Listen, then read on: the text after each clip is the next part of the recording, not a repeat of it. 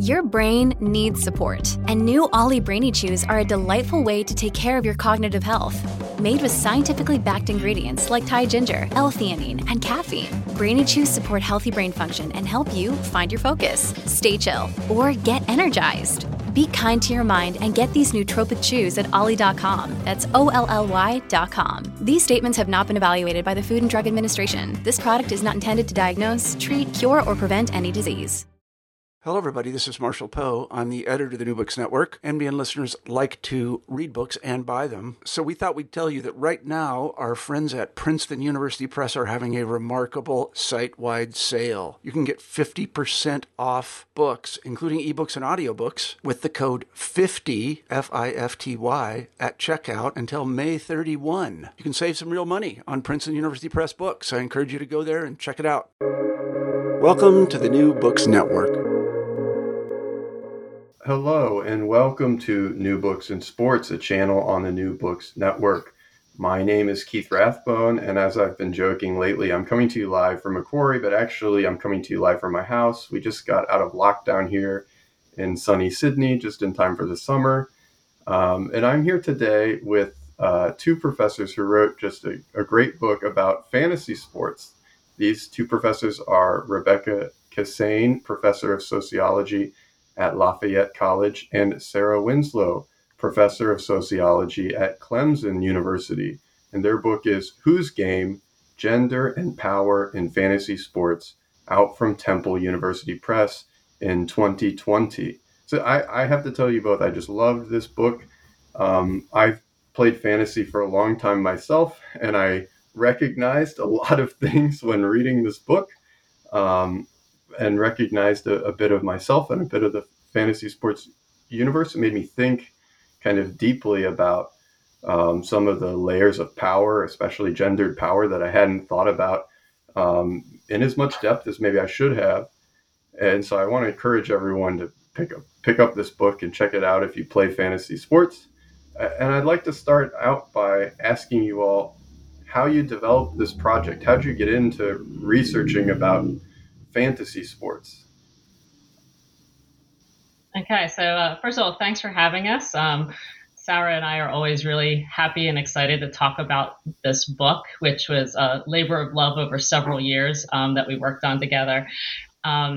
So I guess like how it started. So I've always been a huge sports fan. And so I played sports growing up. I am have always lived in the general Philadelphia area. And so I've always been a Philly sports fan, which has a certain reputation on its own.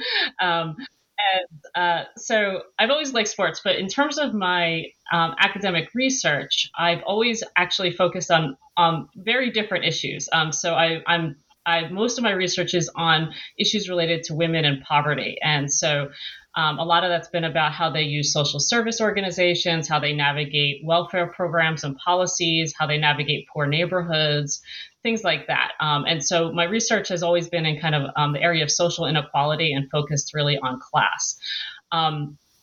What happened is I started playing fantasy sports myself. And I, because of my sports fandom in general, I found that as I was playing fantasy sports, it was kind of a strange experience for me, like in terms of what it did to watching a regular game that I had done over and over again, what that experience was like as a fantasy sports player and a traditional fan.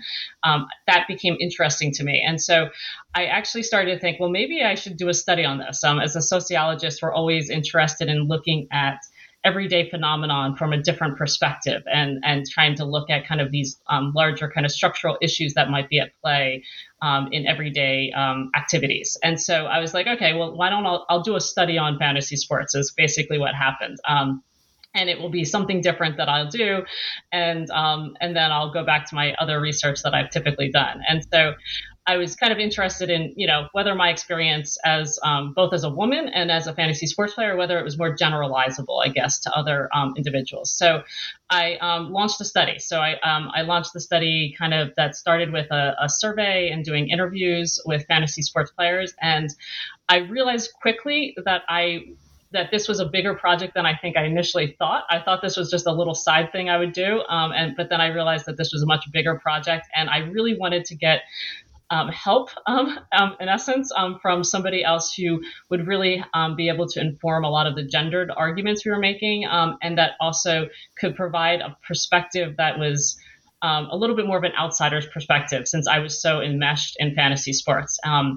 And so Sarah and I have been friends since graduate school.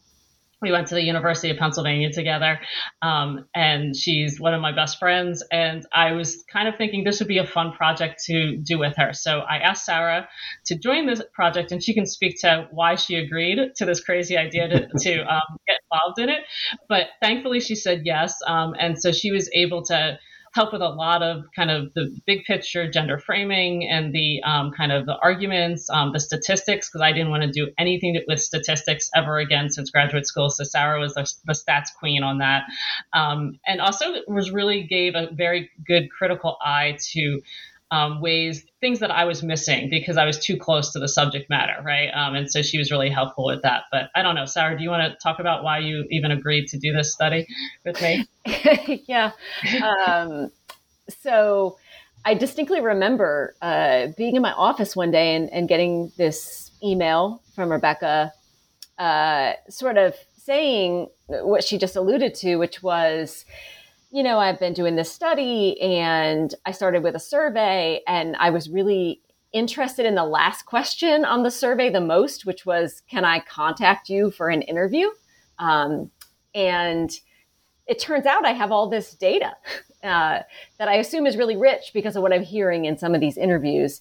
And as she noted, I don't want to do the stats was basically what she said. I haven't done that since graduate school. That's very fair.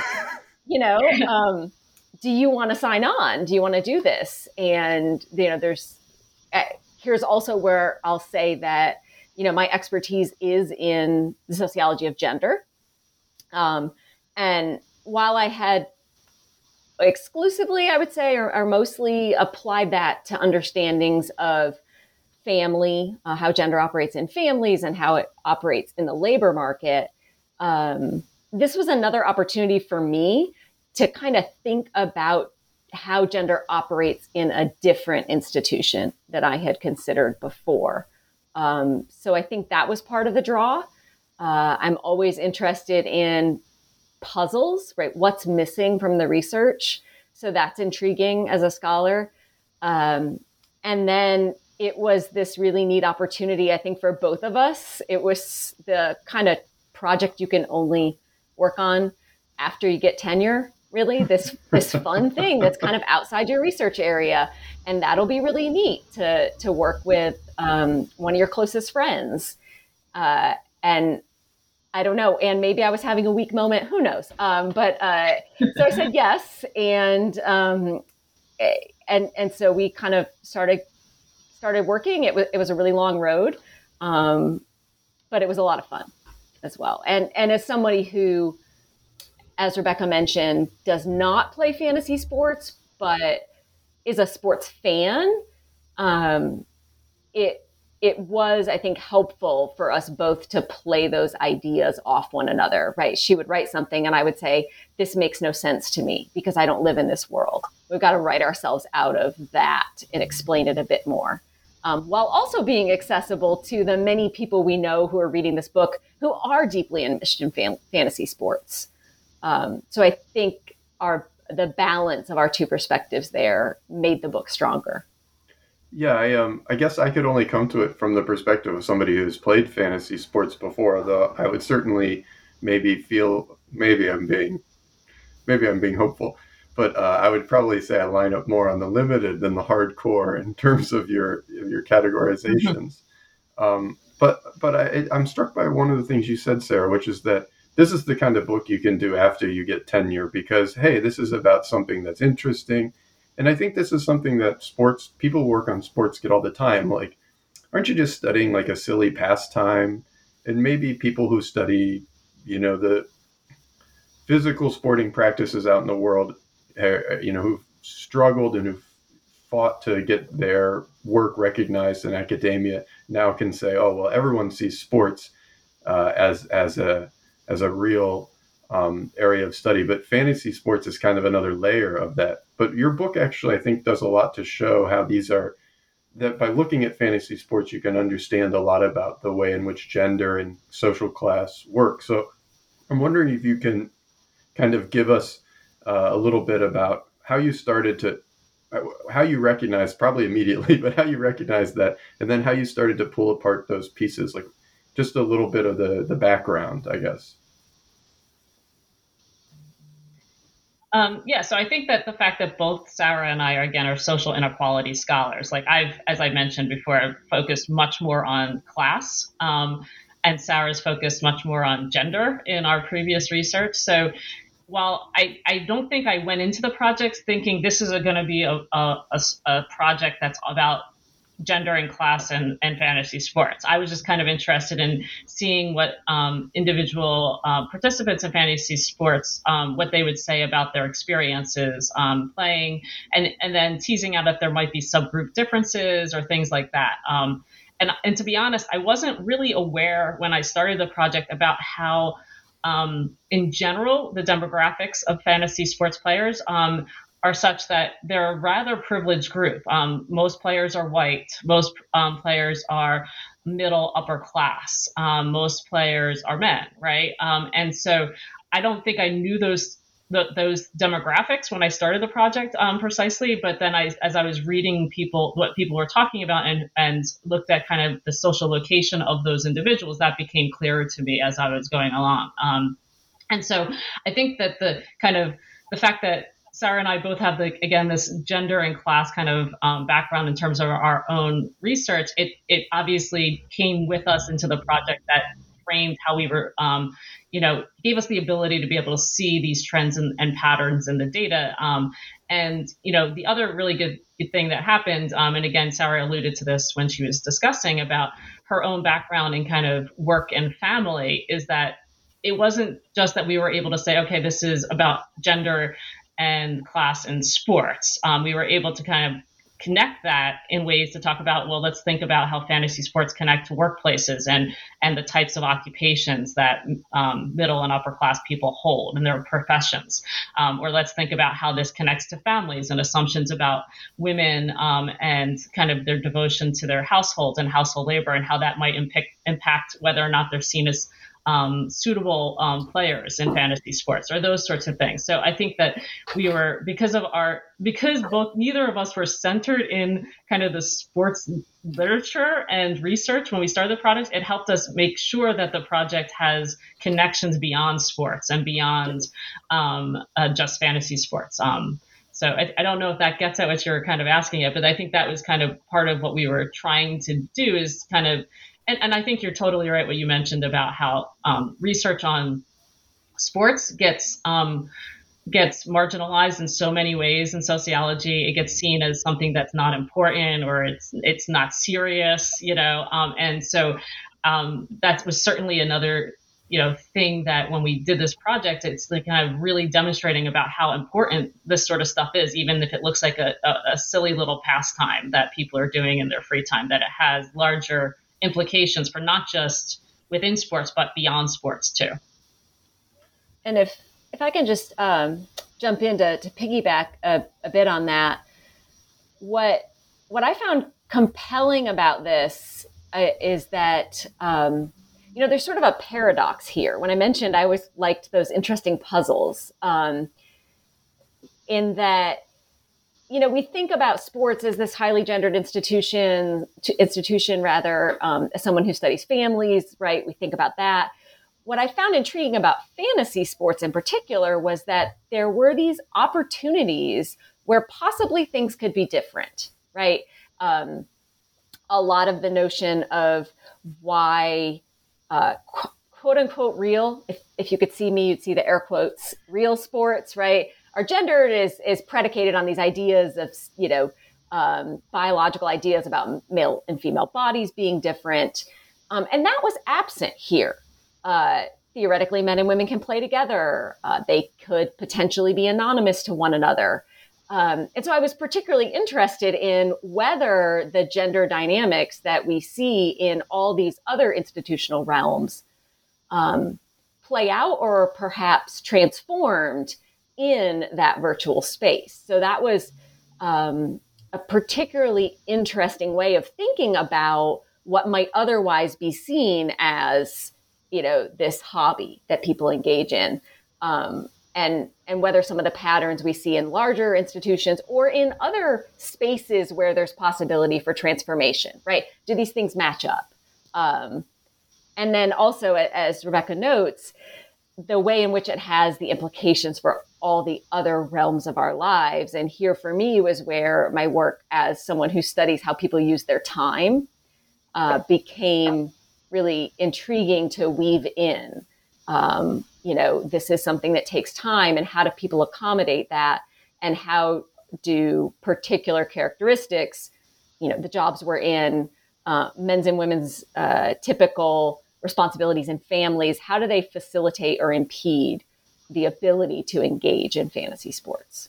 Yeah, I want us to get it to, I try to generally follow the line of the book, and I want us to have time at the end to talk about, going overboard and some of the negative impacts. But I do have to say, when I read some of the amounts of hours people spend on fantasy, my mind was just blown. Because I was like, oh, if I spend more than 20 minutes looking at this, 20 minutes a week or something, I'm like, that's too much for me. Because I have so much other stuff on sometimes, I feel like, and to read that some people spend, I think one of your interviewees spent 20 hours a week on fantasy, and I'm like, oh my gosh. Yeah, that was pretty surprising.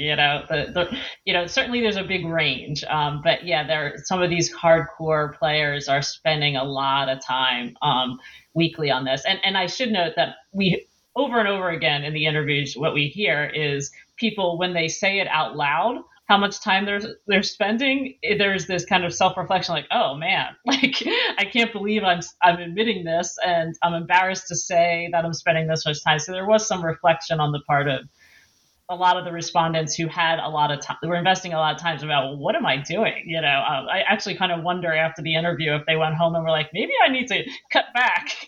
This seems to be a problem. Certainly some of them, it sounded to me like they needed to cut back, but that felt like a judgment on my part, I guess. I wonder, both of you have mentioned already the kind of data that you use. And in your first chapter, the first body chapter, It's All a Game, you kind of trace out some of the differences between traditional sports fandom and fantasy sports. So I'm wondering if you can talk a little bit about how you got data on fantasy sports and the people that are playing them, and kind of how they might differ from traditional sports fans or even athletes or people competing in sports. Yeah, sure. So if in terms of what the data are for the project, so it's a multi-method project, a mixed multi-method project. So it included both quantitative and qualitative data. In all, the book project kind of utilizes in different ways 4 different sets of data. And so, I guess the first thing I should mention is we focused on people playing in traditional fantasy sports leagues. So we were at the time of the data collection, that was the predominant group of fantasy sports players. So traditional fantasy sports leagues are those that are engaged in with a group of other people for an entire sports season playing against each other, right? So they'll have a league of could be total strangers, but typically in our samples, it was people playing with people they knew or people they knew tangentially. Like, so you'd be like playing with your brother and then your brother's friends, right? So they're kind of connected to somebody, and they would, play over the whole season in a particular sport. So the entire kind of NFL season or the NHL season, MLB or whatever. And so that's what we focus on. So we weren't focusing on daily fantasy sports players. So those that might be kind of playing, just for a day, and that kind of is more akin to gambling in a lot of ways, and kind of doing that kind of work. So we were kind of interested in those. So what we did is, so there was an online survey was the first data component. And so that got launched in 2012, I believe. And it had both open and closed-ended questions. And that was just basically people were recruited for that part of the study through word of mouth, through I use social media to get people. A local sports writer in Philadelphia wrote a newspaper article in the Philadelphia Inquirer about it, and that I got a huge number of respondents who read that article and then went and clicked on the survey and participated in the study. And so there were about 400 self-identified current or former fantasy sports players that took that survey. And then, as Sarah mentioned, I had a question on the survey that said, hey, if you're interested in talking more about your experiences as a fantasy sports player, please provide your contact info. And so then I did interviews with 47 fantasy sports players that were qualitative, semi-structured, in-depth interviews with that. So those two sources of data are the primary sources of data for the project. Then we also went to a fantasy sports trade conference where we observed kind of the industry professionals for a 3-day period and kind of learned more about the business end of fantasy sports. And then the last part of the data was that we did a content analysis of fantasy sports message boards and chat forums. And so we just kind of looked at some popular fantasy sports message boards and chat forums and did kind of an analysis of some of the things that were being said on those chat forums and message boards. And so that's kind of the data for the project. And I'm trying to remember what else you asked about the data. Oh, just how that led you to separate or to find points of connection and points of difference between fantasy sports and quote unquote. I'm very much with your quote unquote, Sarah, real sports. Yeah. So then, a lot of what we talked about in the surveys, but also especially in the interviews, was discussing with them kind of how the respondents thought about kind of, again, real sport fandom, quotes included, versus fantasy sports and their own experiences with grappling with that. And so, certainly there's a lot of overlap in how those things operate. And so, there's certainly, there's kind of, and I should say that there's a lot of ways that traditional sports fandom or real sports fandom, whatever you want to call it, feeds into fantasy sports fandom, and they kind of work off each other. So, people who play fantasy sports, for instance, other studies have found invest more in regular sports fandom, right? Watch more games, are more knowledgeable about certain aspects of the game, things like that.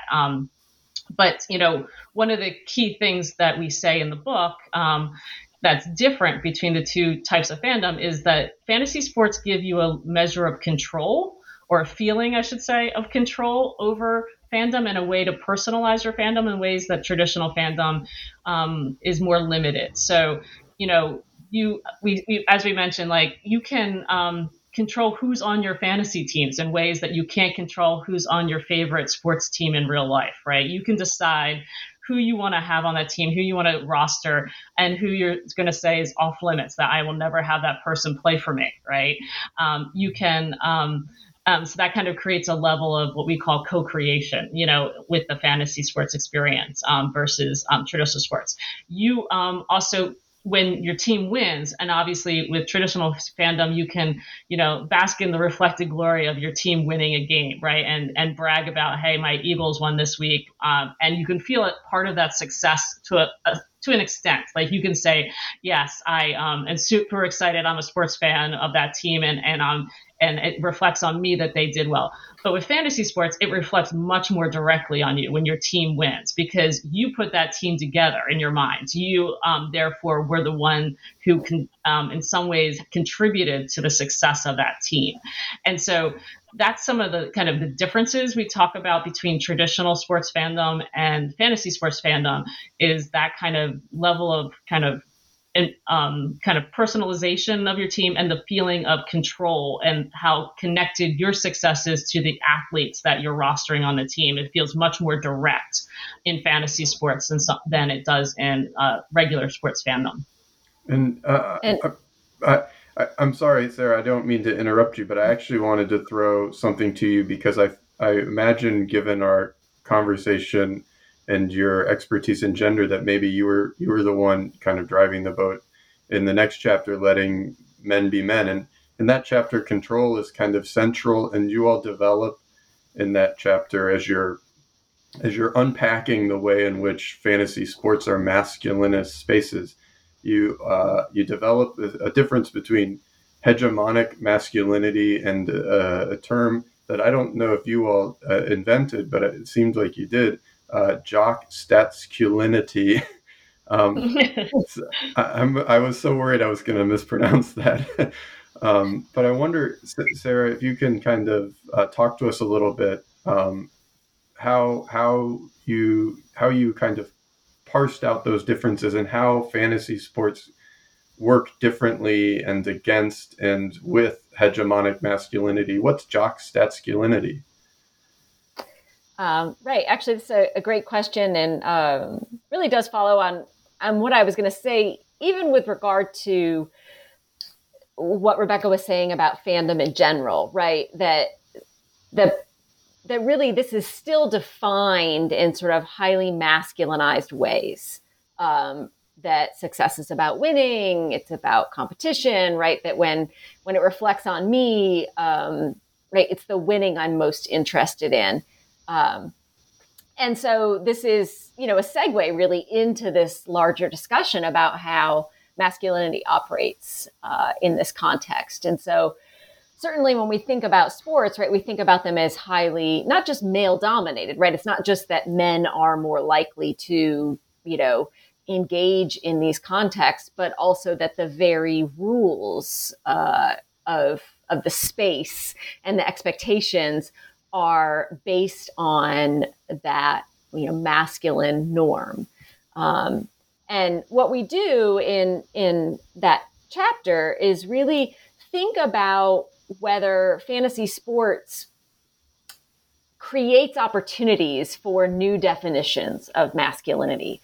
And so, hegemonic masculinity is this term coined by R.W. O'Connell that really establishes a version of masculinity that is heterosexual, it's dominant, it's about control and aggression, and really a classic version of masculinity. And what we're interested in, what we find, right, in fantasy sports is that while that image or that version of masculinity still exists, there is this opportunity opened up for another version of a dominant form of masculinity, an alternative masculinity, which we call jock statsculinity. And I share concerns about not saying it correctly, even though we did actually create that term. Because, right, when you're writing a book, you're not saying that word out loud too terribly much. And jock statsculinity is this version of masculinity that has all those elements of competition and dominance and power that hegemonic or traditional masculinity has, but also has additional elements. There's a sort of a boyishness, a juvenileness, right? Because many of these men are talking to us about living out boyhood dreams of, for example, becoming a general manager of a sports team. And then there's also these elements of sort of nerdiness. So there is a subset of men and players in general, but disproportionately men who are really interested in the statistical elements of fantasy sports, right? They're poring over the numbers. And what we argue is that fantasy sports does allow men who don't fit the conception of hegemonic masculinity to have a foothold in a legitimate, powerful, dominant form of masculinity in this realm, right? That includes men who maybe were never particularly good at sports, right? Didn't actually play, but can be very successful in fantasy sports, right? These are our stats guys. And also men who are older and are no longer able to play to play sports physically. but can continue to engage in the domain through fantasy sports. I think you've both alluded to already, even though there's this kind of strange paradox where fantasy sports made masculinity more accessible for certain kinds of people, it's not entirely open to everyone equally, is it? Oh, right. No. And we talk a lot in the book about, the ways in which, not only is it, again, not as only is it just that the demographic profile is disproportionately white, middle class, upper middle class, right? Professional occupations, men, but that sets the rules, right, of the game. And so it tends to allow dominance and power among a particular subset, right, of men. And it's tied some of it to some of the things we talked about, like what jobs people do. I don't know if Rebecca, if you have anything to add there. Yeah, I would just say that, one of the things that was interesting that we talk about in the chapter where we focus on jock masculinity, now I can't say it either, is this idea that for a subset of men, though, the fact that fantasy sports have exploded so much is actually a problem, right? Because they want to keep it more of an exclusive domain in which they can, again, demonstrate their masculinity. That's not how they would say it, but that's what we would probably say in a lot of ways. And so, one of the things we found is that the fact that there are more casual players than before, right? People who are not putting in a ton of time on this and that are just probably logging on once a week and using the projections the computer tells them on terms of who to play and aren't doing their extra research, or that aren't spending a lot of time, or that people who are other types of people who are traditionally not playing, like women, are entering the space is seen as diluting the purity of the game, right? And is seen as a direct threat to some of the men. And again, it's not all of them. A lot of the men we talked to were very much some of those casual players themselves. But for some of the hardcore players, the opening up of the sport to other people and its growing popularity meant that it was something that they actually felt less invested in, and felt like it was that it was a problematic thing for how they viewed their own time and efforts in the sport. I have to say, one of the parts of that chapter that I liked the most, because when I'm reading through it, I wasn't recognizing myself so much right away. But then I get towards the end of the chapter, you talk about men who seemingly kind of reject some of the norms of this jock masculinity. They kind of are like, oh, maybe, we're overly competitive, spend too much time on this, but that's kind of reifying a certain kind of masculine mastery. Like, oh, I'm only going to spend a little bit of time on this, but that's also, an archetype of a certain kind of masculinity. And I read that and I was like, oh, seen, there I am. Yeah, absolutely. And there was a lot of men who would talk about, or that we talk about, didn't do dominance in the same way as other men, or were self-deprecating. That was one thing we found, that some men would be, instead of trash talking against others, they trash talk themselves, I guess, in the, during matchups or something like that. But exactly what you're saying is that was still kind of, they were responding to what the dominant form of masculinity is in this space. And even when they were saying, I'm not like them, or I'm a different kind of player. Yeah. Yeah. And that's very accessible to people like me who are white, upper middle class, heterosexual, cisgender. It's to reject all of the hegemonic masculinity is such an assertion of my masculinity in some ways, right? I was like, oh yeah, they got me. That's definitely what I'm doing. It was very illuminating, and I had to take some moments for self-reflection. Yeah, and absolutely. And lots of researchers have talked about how, this idea of hybrid masculinities, where they are masculinities that bring in other elements of masculinities that might be more subordinated masculinities. But one thing that they find about those hybrid masculinities is that men who feel like they're able to take on non-hegemonic traits and do it without penalty, often, again, come from privileged backgrounds or have privileged aspects of their kind of social location that allow them to break some of those rules without repercussions because they're hegemonic in so many other ways.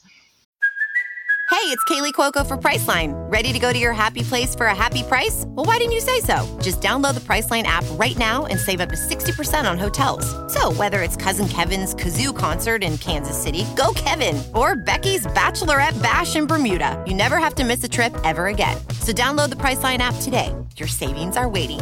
Go to your happy place for a happy price. Go to your happy price, Priceline. Now, of course, a book about gender and power in fantasy sports, you're not only looking at men, you also talk about women. So I wonder if you could talk to us a little bit about why women play fantasy sports and how they respond to some of this gendered nature, this dominance, this control that you see in the game. Sarah, do you want to take that one, or do you want me to take that one? I don't know. Do you want to give it a start and I'll hop in? Or Sure, sounds great.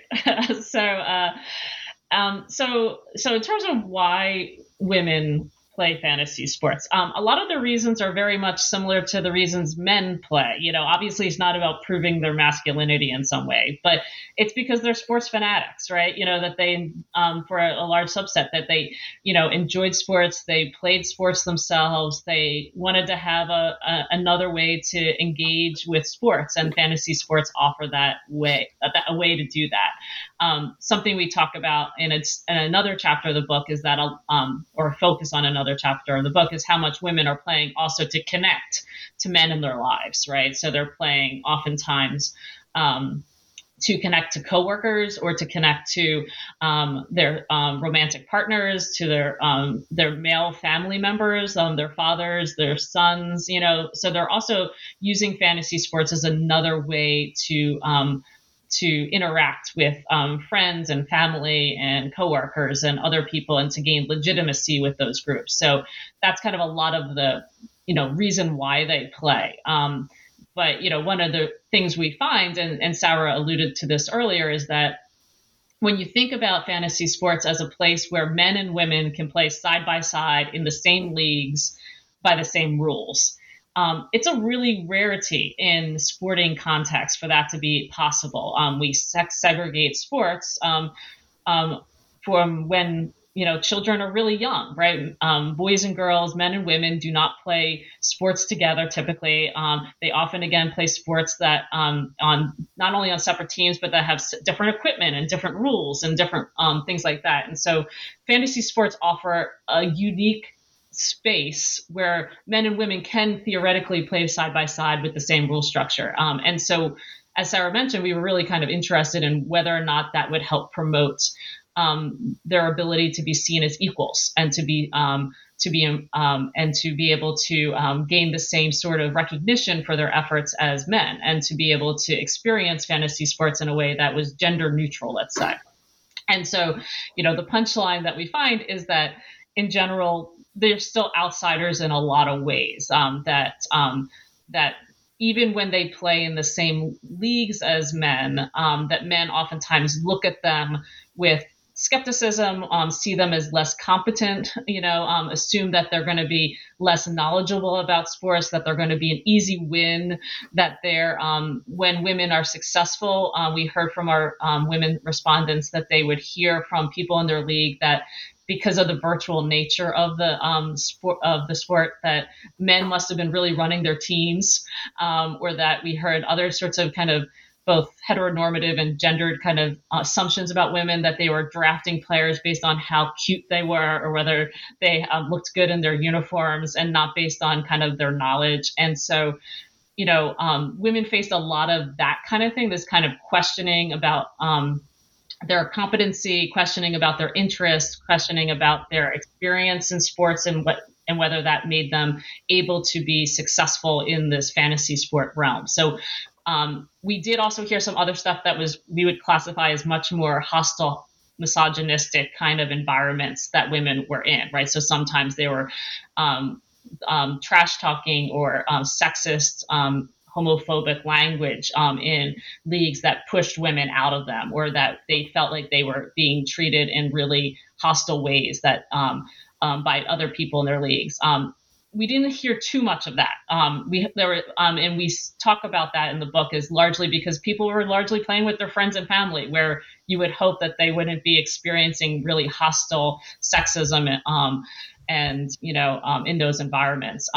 But we did see a lot of this other sorts of kind of questioning of competency. And then, that leads women to respond, we say, in a lot of different ways. Like some of them are pretty proactive and kind of shut people down and say, I'm just as competent as you, and my gender has nothing to do with it, or something like that. Others frame themselves as the exception to the rule, and we talk about this as kind of partially transformative in terms of gender relations, but also reproductive, in the sense that by positioning yourself as kind of the anomaly, or the in terms of your gender, or saying, I'm not a typical girl, that's why I'm good at fantasy, you're both kind of reinforcing the idea that women in general aren't good at sports or knowledgeable sports, while at the same time asserting that your own competence. Some women retreated from leagues that were hostile and joined all women leagues because they found that the leagues that they were in with men were not receptive to their presence. So we see like a kind of a whole range of activities that women did to try and better their playing experience while they were in fantasy sports. Some enlisted men as allies. I should mention that too, right? That they would have men who would, if something was happening in the discussion message forums that was offensive, the men would go on and say, hey guys, this is not appropriate. We don't do that here. And so that was another strategy some of the women did to try and cope with the aspects of their playing experience that were more negative and sexist. And if I can hop in here, I think, first I want to hop in because Rebecca knows I can't get through any conversation about our book without talking about Jennifer, who's one of my favorite people in the book, one of the favorite participants. And she has this great line, right, about it's tied to the way in which men are often enlisted in some ways to establish legitimacy for women, and which we call a sort of mediated agency. And she just goes on and she's like, look, I'm a feminist. I went to an all women's college. And so I said to my boyfriend, you need to tell them that they can't talk like that, or some very close version of that. Right. And so she really is establishing herself as this different kind of woman, right, who's going to speak up for herself. But then in order to do so in this highly masculinized context, she sort of relies on that support. And I want to make a point too, Keith, because you brought it up when you were talking about, men's experiences, that often the women had these options, I would say, with regard to how they would exercise agency, especially the ones who really were sort of included, right? They really were exercising some agency we might call transformative. That is, they were establishing themselves as women, but also as highly competent. They were able to do that because they were white, they were, upper middle class. They sort of had all the other dimensions of privilege. The only way in which they were outsiders were that they were women. And so again, we see that thread of privilege sort of running through what we're hearing from the men and the women. Yeah, I was struck in your next chapter, your fifth chapter on the social aspects of fantasy, when you talk about a bit about how women and men are able to acquire or use social capital and cultural capital in different ways. That so much of the production of this kind of social space is actually, as you all have brought up already today, about how the leagues themselves form. So I wonder if you can talk, and I guess how I was connecting that is because so many leagues form among male friends, and then maybe one or two women are able to join, or family members, and one or two women are able to join, and then women have to produce these all-female leagues in order to protect themselves from some of the more misogynistic or sexist aspects of it. So there's all this. Even as there's kind of this gender discourse at work, there's also kind of structural elements, social elements at work as well. So I wonder if you all could talk a little bit about what are the social, as you call them, the social aspects of fantasy are huge. What are some of these social aspects of fantasy sports that kind of undergird this gendered contestation that we see at work? Yeah, I'll start this one at least. And so what we heard a lot from men and from women was that fantasy sports was a place where they could connect with others. And this is really important. There are important gender dynamics here. What's important to understand is that the way we conceive of sort of traditional masculinity does not really allow a lot of space for these sort of deep emotional connections among men, right? Hegemonic masculinity in particular, heterosexuality is this big element to it, right? So that heteronormativity and homophobia are in many ways woven into men's sense of themselves and men's relationships with other men. And so fantasy sports becomes this sort of safe place, and sports in general, right? Where men can connect with one another. And because fantasy sports doesn't require physical proximity, this is especially useful and important as, we experience more geographic mobility. People move away from their families, from their friends, right? And so this was a place where they were able to connect with old friends, maybe people they never really saw or saw very rarely. So a lot about, groups of college roommates. I mean, Rebecca and I have been contacted by readers who are, college roommates who have stayed connected over decades through their fantasy sports leagues. And so that's a really important aspect for understanding, right? This creates kind of this safe environment where men kind of interweave conversations about their fantasy sports teams and even some of the trash talking and all of that is integral to these things with sort of deep conversations about their lives. Although they admit to kind of knowing less about some of the men with whom they engage in fantasy sports than they do about their detailed roster choices at any given time. Women, too, are using it to connect, although, again, establishing this as a highly masculine and male-dominated space, women are often doing that to connect, as I believe Rebecca alluded to earlier, to connect with the men in their lives. So, they might do this with their boyfriend or husband or, their father as a way to maintain that sort of connection. So those are some of the kind of structural underpinnings of the kind of bonding that happens in fantasy sports. Yeah, and I will just add one more thing about the interesting gender dynamics we've found that kind of crosses over into the workplace is that a lot of the women did talk about using fantasy sports and involvement as kind of cultural currency to be able to talk to coworkers that are men coworkers, so water cooler talk, or to kind of be involved with men at the workplace in ways that they thought actually could be beneficial for their careers, that it would actually help build social capital in kind of workplaces, but also give them some legitimacy because they could kind of feel confident to walk up to them and talk about sports and about their fantasy league and the player they were sweating on Sunday because they needed a certain number of fantasy points from that person. And so it was, certainly providing what we might say is kind of a way to bond with men, but it was also helping them leverage potentially better opportunities or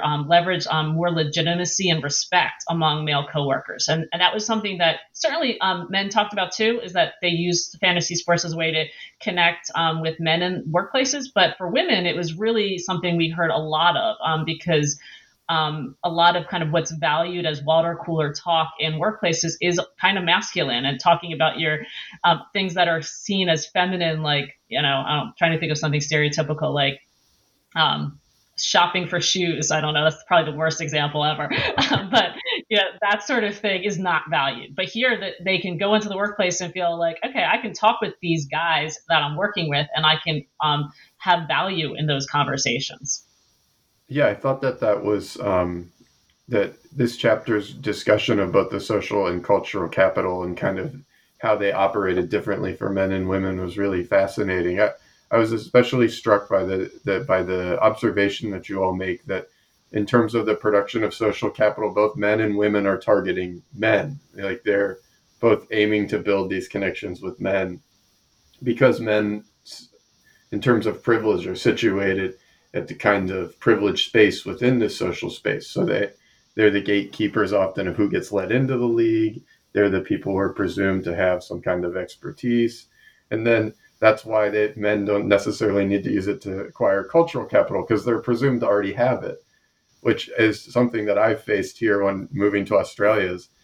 I am in a quote unquote tipping competition, which is somewhat similar to fantasy competition in Australia. And people just assume that I know about Australian sports. And I'm like, I don't know anything about Australian sports.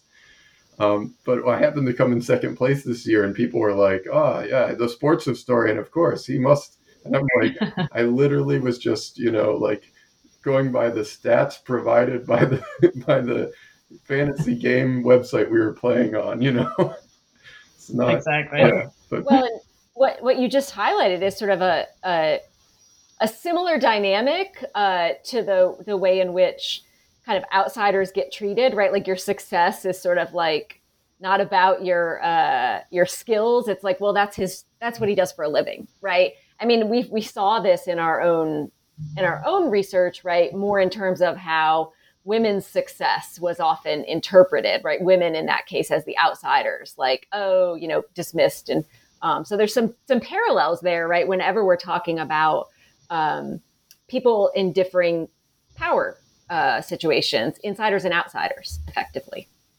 Now, before everyone thinks that, this is just a complicated gender story, there's also negative ramifications to some of this too. And in your last kind of body chapter, Going Overboard, you talk about people who go overboard with fantasy sports and the disproportionate impacts faced by both men and women. So I'm wondering if you can talk a little bit about, the guy who plays fantasy 20 hours a week. Like what's happening to people who go overboard with fantasy? So I'll start here, and Sarah, you can jump in and correct whatever I get wrong, so one of the things about fantasy sports is that we talk about in that chapter is that it obviously takes time, right? So you have the people, certain time investment, and we have a limited amount of time in a day, right? So you have to, unless you're a very successful multitasker where you can do fantasy sports at the same time as doing other sort of productive activities, time in fantasy sports means time and attention, at least, away from other activities.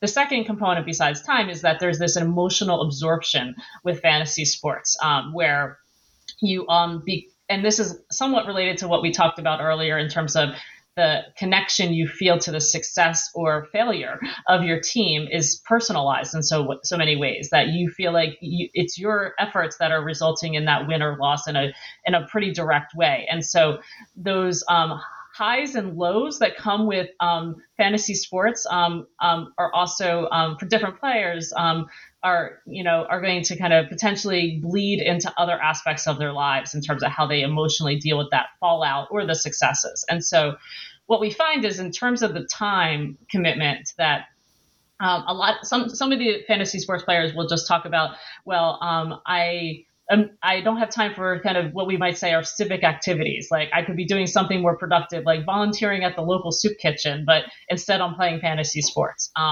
What we heard more commonly is people saying that some household activities were being sacrificed for fantasy sports, right? So that their house might be dirtier, or they might not do some of those projects with the kids that they needed to have done because fantasy sports were taking up their time and attention, especially during football season. We're talking about fantasy football, which is the largest fantasy sport in the United States, on those Sundays where you're just watching the games and seeing how things are going. so that's some of the time dimensions, but the kind of emotional dimensions are there too, where some of them would say, I'm lashing out at my family because of what happened today during fantasy sports, or I am, my mood is ruined for a day or a week after I have a rough loss. And the thing we find in terms of the time and absorption and those kind of more extreme effects, let's say, is that they were almost exclusively among men in the sample. Certainly women said, I got frustrated when my team lost, or I was angry, or I was pissed off for the day or something like that. But they usually talked about these sorts of highs and lows as kind of quickly ending, right? That it would be maybe a few hours and then they'd get over it. And they also didn't invest as much time into the fantasy sports as the men. But for the men, there were this subset. And again, it was not all of them, but there was this subset where it was actually harming relationships. The trash talking was another thing some of the men talked about, is going too far, right? So most of the time they talked about trash talking as a way to show affection and to get close to other men. But sometimes they'd say it gets too personal. And I've gotten in fights, physical fights with other people after going too far in my trash talking over fantasy sports. And so that's kind of some of the stuff we talk about in that section. And I don't know, Sarah, do you want to talk about kind of the workplace dynamics of playing fantasy sports? Yeah. I was thinking it's tied back, Keith, to your question, even about how the bonding, what we call the more positive side of the social connection that happens through fantasy sports, how that is shaped by the structures that people find themselves in. And so we heard a lot from folks about the way in which their work either was, or more commonly was not really impacted by fantasy sports. And that really hinges on being in the type of occupation that has you sitting in front of a computer all day, is not highly regulated, right? Many professional workers, your boss isn't right over your shoulder all day, counting widgets or that you're producing or whatever the case may be. And so while these folks recognized the time investment that it was, they were able to kind of rationalize it or dismiss it by saying, like, look, sometimes like a trade's got to happen and it can't wait till I get out of work. And that's okay, because I was able to sort of do this fantasy activity while I was also at work. And, many of them, again, had the type of job that they wasn't necessarily bounded by a 9 to 5 clock.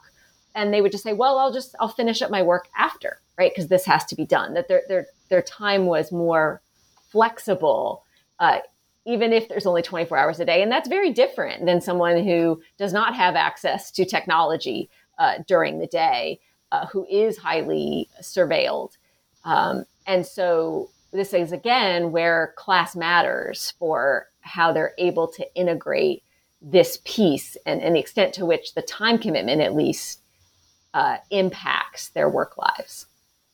Yeah, this chapter for me was, it really hit home how the gendered impacts of fantasy sports can be felt kind of differentially, and how the class impacts can be felt differentially. And there was one point where one of your interlocutors just said, for the past 7 years, I've spent every Sunday, just plopped down on the couch the whole day. And I think about all the stuff I've missed doing with my family, my kids.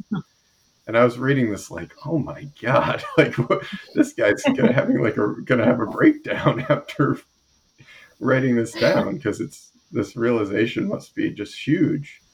But the positive and the negative, you guys, we both bring out very clearly the positives and the negatives. And I think this is just a really rich book. And I want to say thank you for letting me read it and talk to you all about it. The last question, we just have time for one more question. The last question I always ask people is, what can we look forward to seeing from you next? It doesn't have to be related to sports or sports studies. And maybe it's not a book, maybe it's another project, but I'm interested in what you're both working on now, what you have moving forward. So what can we look forward to seeing from you next?